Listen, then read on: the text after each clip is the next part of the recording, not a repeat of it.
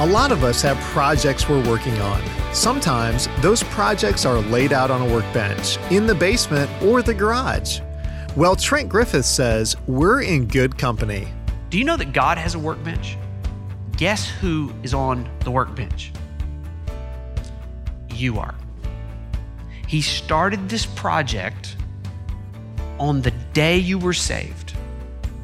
And once you were saved, you became His workmanship, created in Christ Jesus, not only to be worked upon, but to be worked through. God works for me, God works on me, and God works through me. Welcome to Resonate with Trent Griffith, Senior Pastor of Gospel City Church in Granger, Indiana. I'm Aaron Paulus. Well, last week on this program, we heard the best news ever, the most amazing contrast, and it's found in the Bible.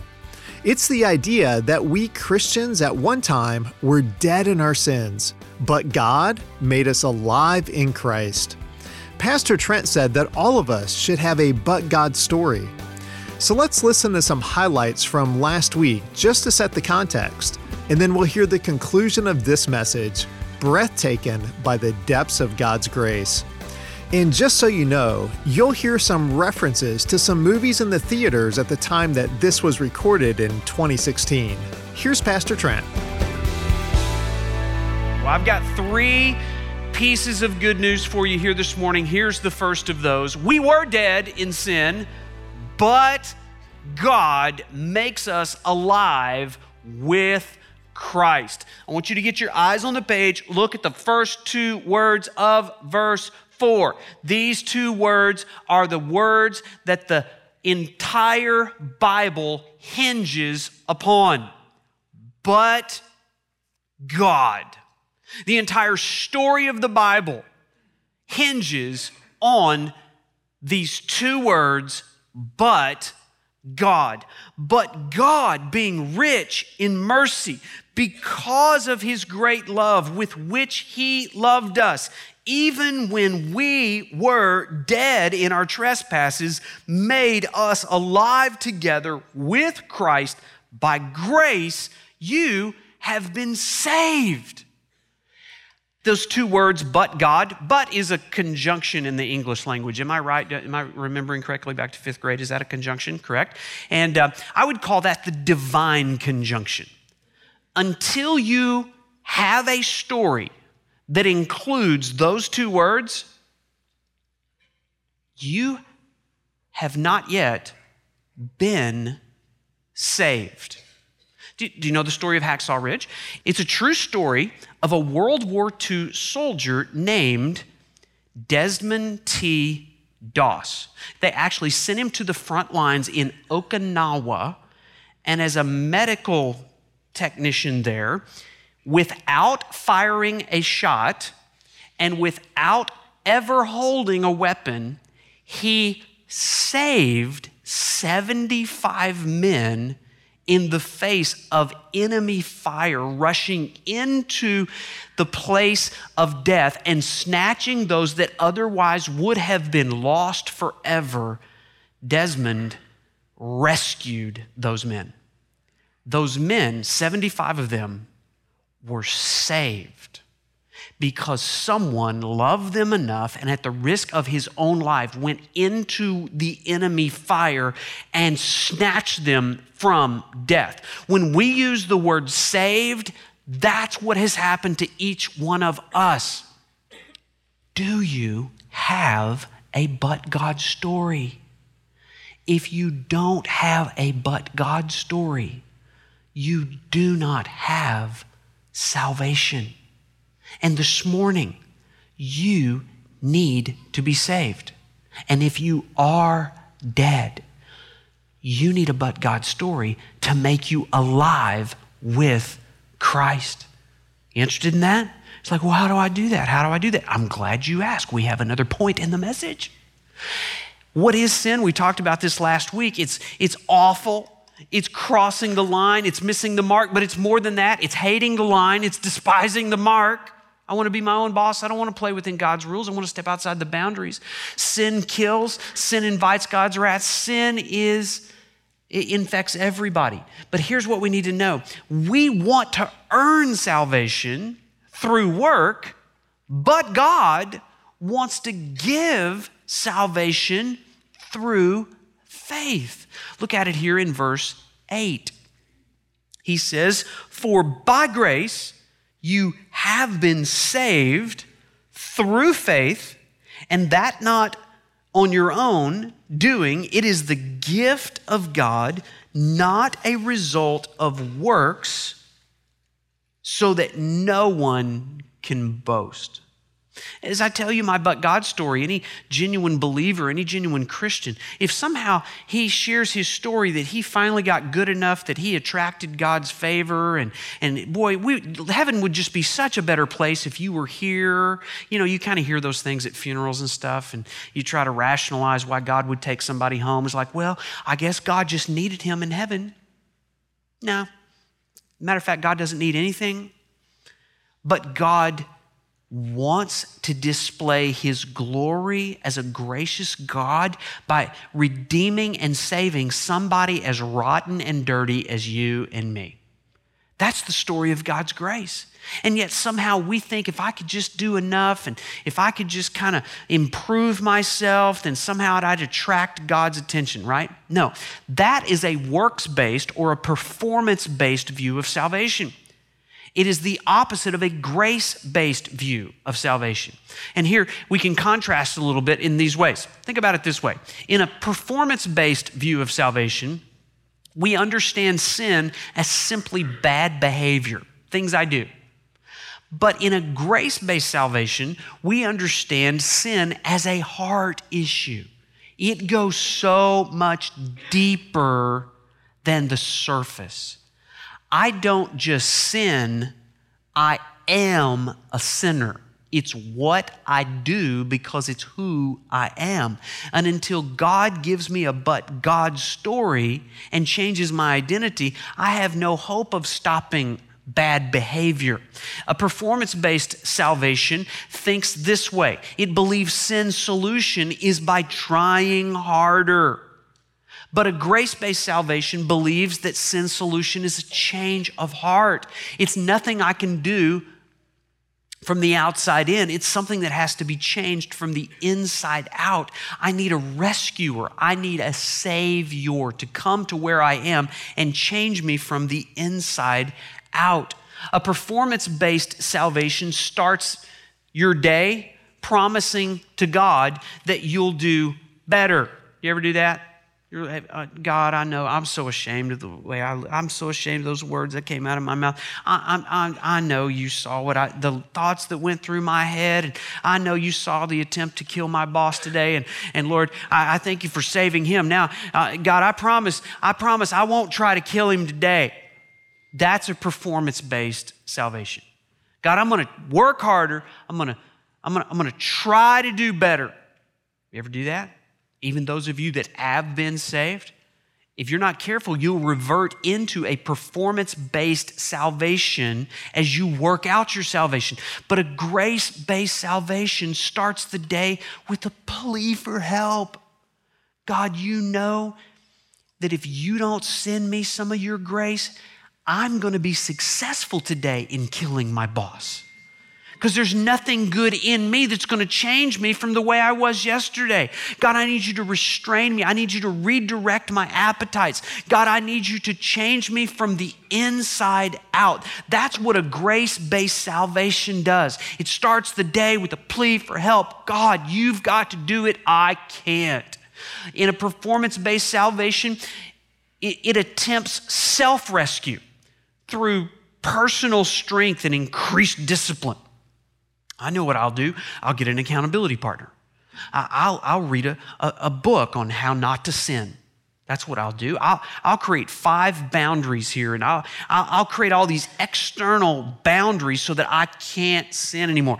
That is personal strength. That is self-discipline, and that'll take you about 3 hours to fail because it's relying upon yourself. And what you need to rely upon is something outside yourself. Grace-based salvation abandons self. It admits weakness and cries out to Christ for rescue. Do you know why the people in this room that still are dead are not saved? It's because you haven't come yet to the end of yourself where you are willing to admit you are a miserable failure, doomed under the righteous wrath of Christ, and you have yet to relinquish faith in self. Right now in this moment, you are either trusting Christ or you are trusting self. You either have a performance-based view of salvation or you have a grace-based view of salvation. A performance-based view of salvation can never be assured that you've done enough to be saved. And some of you have grown up in faith traditions or grown up in other churches where you were told you've got to do better, you've got to stop sinning, you've got to try harder, and that's what you've absorbed in your understanding of how to be right with God. And as a result, you lay your head on the pillow at night and you are not absolutely certain that if you died in your sleep, you would be in heaven because you don't know if you've done enough. Here's the story of the gospel. You didn't. You can't do enough. It's only Christ that's done enough to secure salvation. That's what grace gives me the assurance of. It is an absolute confidence that Christ has done all that's required by God the Father to put me in right relationship with Him. Are you trusting Christ? Or are you trusting your resume or Christ's resume? What you have done or what Christ has done? What we learn from the book of Ephesians is simply this. Salvation is by grace alone, through faith alone, in Christ alone, for the glory of God alone. We've been talking about conjunctions, the divine conjunction, but God. There's a defining conjunction in here too. It's the word because here in verse 4. Do you see it there? It says, but God being rich in mercy, because, did you know because is a conjunction? Am I correct on that? Check me here. Because is a conjunction. It's the defining conjunction. Why does God show us grace? Why? He answers it, because of the great love with which He loved us. It's because of God's love that He gives us a but God story. But did you know that there is a missing conjunction in this text? Notice, it doesn't say, but God being rich in mercy and all your great behavior. Notice, it doesn't say in verse 8, for by grace you have been saved through faith and baptism. Do you see that anywhere in there? The word and does not come after faith. It doesn't say through faith and good church attendance. Faith and giving in the church offering at Christmas. It doesn't say faith and being in church. The conjunction and will send you to hell if you try to add anything to grace, faith, Christ, or God's glory. Salvation is by grace alone, through faith alone, in Christ alone, for the glory of God alone. Now, I know what you're thinking. Some are like, well, if I believe that, I would just go out and sin all I want. I mean, why would I ever come to church? You said I didn't have to. Why would I ever give in the offering? You said I didn't have to be saved.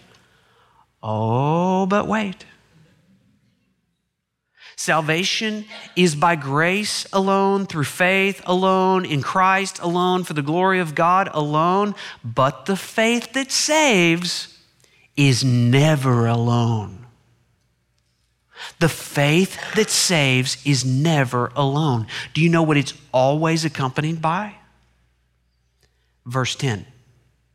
For we are his workmanship, created in Christ Jesus for good works, which God prepared beforehand that we should walk in them. You see, James chapter 2 says this: what good is it if someone says he has faith but does not have works?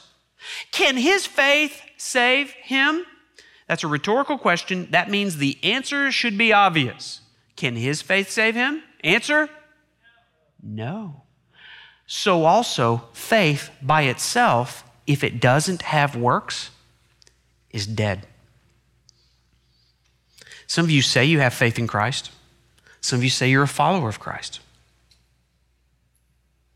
Do you know what proves whether your faith is alive or dead? Things like showing up in church. Things like giving toward need and being generous. Things like looking for places to display God's glory. Things like forgiveness and reconciliation and going to hard places and taking the gospel and worshiping Christ and being breathtaking every time God convicts you of sin. Those are good works which only God can produce in someone that he has made alive. And that's why our final point is this: we can't be saved by good works, but God created us for good works.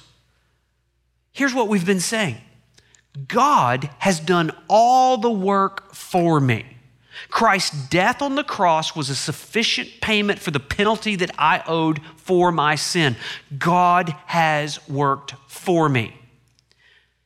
But God also wants to work on me. How many of you guys out there, like me, you have a workbench somewhere in your garage? You have a workbench? Anybody have a workbench? How many of you right now have a project on the workbench that is unfinished? And it's been there for a long time. And the ladies are smiling. They know when you started this 5 years ago, and they're waiting for this thing to be. Do you know that God has a workbench? Guess who is on the workbench? You are. He started this project on the day you were saved. And once you were saved, you became his workmanship, created in Christ Jesus, not only to be worked upon, but to be worked through. God works for me, God works on me, and God works through me. Do you have a but God story? The reality is, for all of us, there was a time when we were dead. I attended a funeral this week of my stepfather, and there was that moment you come to the graveside. There's a casket, and you know that inside that casket, there is no life. It's a lifeless shell of a body. I know that you've gone to funerals, and how often do we sit there in the same room with a lifeless body, and it does not dawn on us the breathtaking reality that, spiritually speaking, outside of Christ, I am as lifeless as the person in the casket. Until my breath is taken away with the awfulness of my sin. My breath is taken away with the awesomeness of God's offer of grace to all who through faith will trust Christ.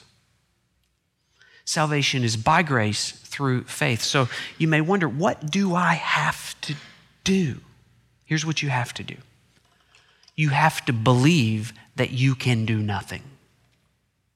And you have to believe that Christ has done everything necessary to bring life and reconciliation between you and God.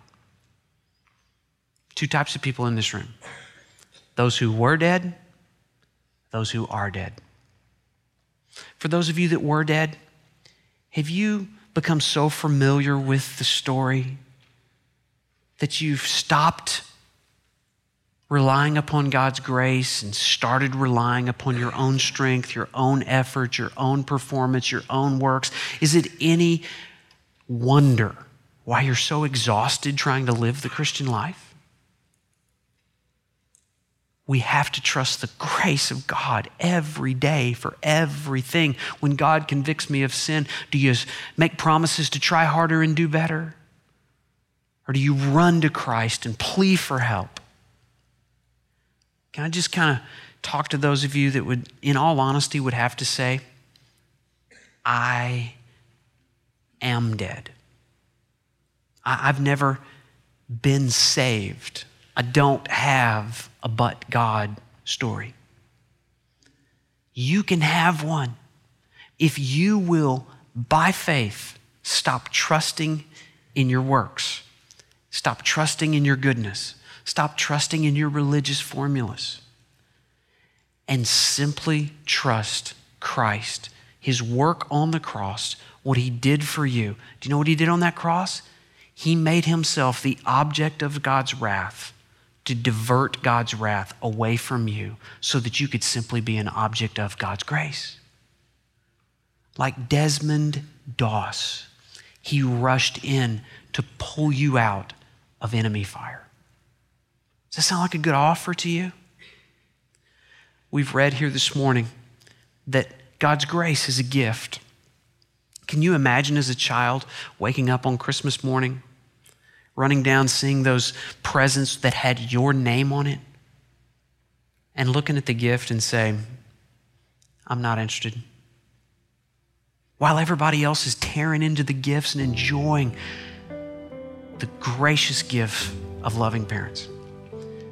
That's what it would be like for you today to turn and walk out of here without receiving the gift of God's grace that's already been bought and paid for and has your name on it. All you have to do is receive it by faith.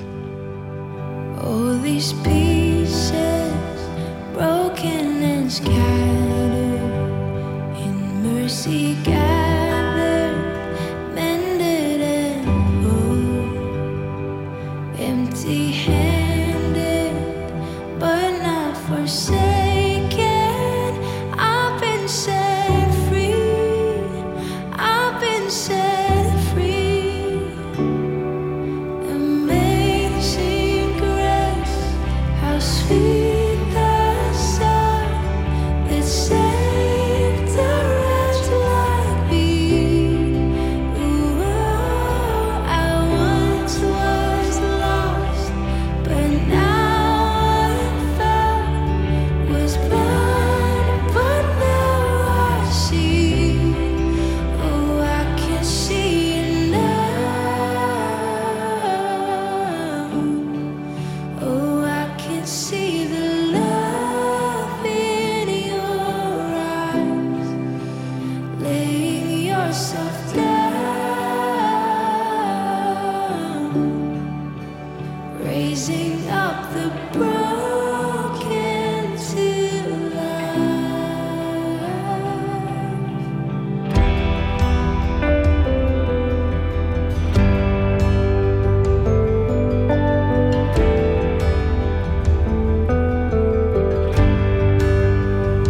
You take our failure, you take our weakness, you set your treasure in jars of clay. So take this heart, Lord, I'll be your vessel, the world to see your life in me. Oh, amazing grace, how sweet the sound that saved a wretch like me. Ooh, I once was lost, but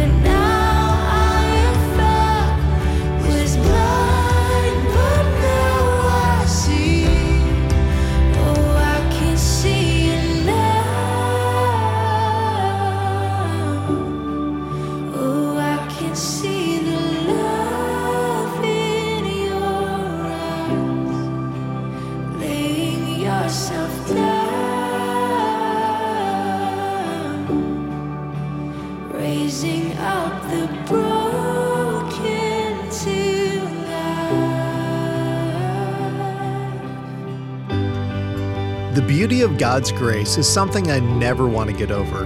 Well, that's Hillsong Worship with the song Broken Vessels, taking a line from John chapter 9. Jesus gave a blind man his sight, and when the religious leaders came to investigate, the formerly blind man said, "Whether he," that is Jesus, "is a sinner, I do not know.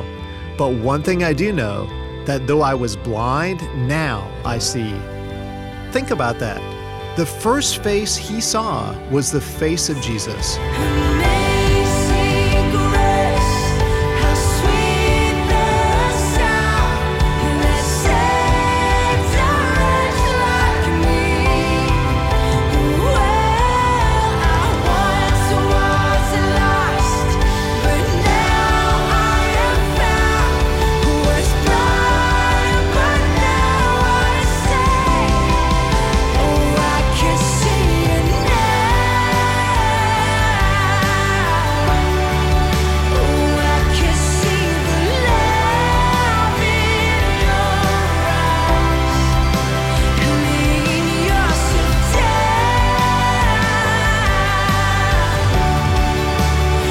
raising up the broken to life. Oh, I can see it now. Oh, I can see the love in your eyes, laying yourself down, raising up the broken to life. Well, we heard a message today from Trent Griffith based on Ephesians chapter 2. Trent is a senior pastor of Gospel City Church in Granger, Indiana. And if you'd like to visit Gospel City for a worship service, we'd love to have you. Here's what you need to do. Just visit our website, mygospelcity.org, and click where you see I'm New Here. There, you can find answers to any questions that you have. Questions like, what is worship like at Gospel City? What should I wear? Is there a place for my kids? What about older students? Where should I park? What are the service times? Whatever your question is, why don't you show up and worship Jesus with us? Again, the website is mygospelcity.org, and be sure to click I'm New Here. Well, have you ever felt excluded or rejected? Next week, Pastor Trent will show us how our relationship with God actually breaks down the walls that divide us. I hope you'll join us for that. Well, thanks for listening today. I'm Aaron Paulus, and may the Word of God and the grace of God resonate in your heart this week. Resonate with Trent Griffith is a radio and podcast ministry of Gospel City Church. Visit us online at mygospelcity.org.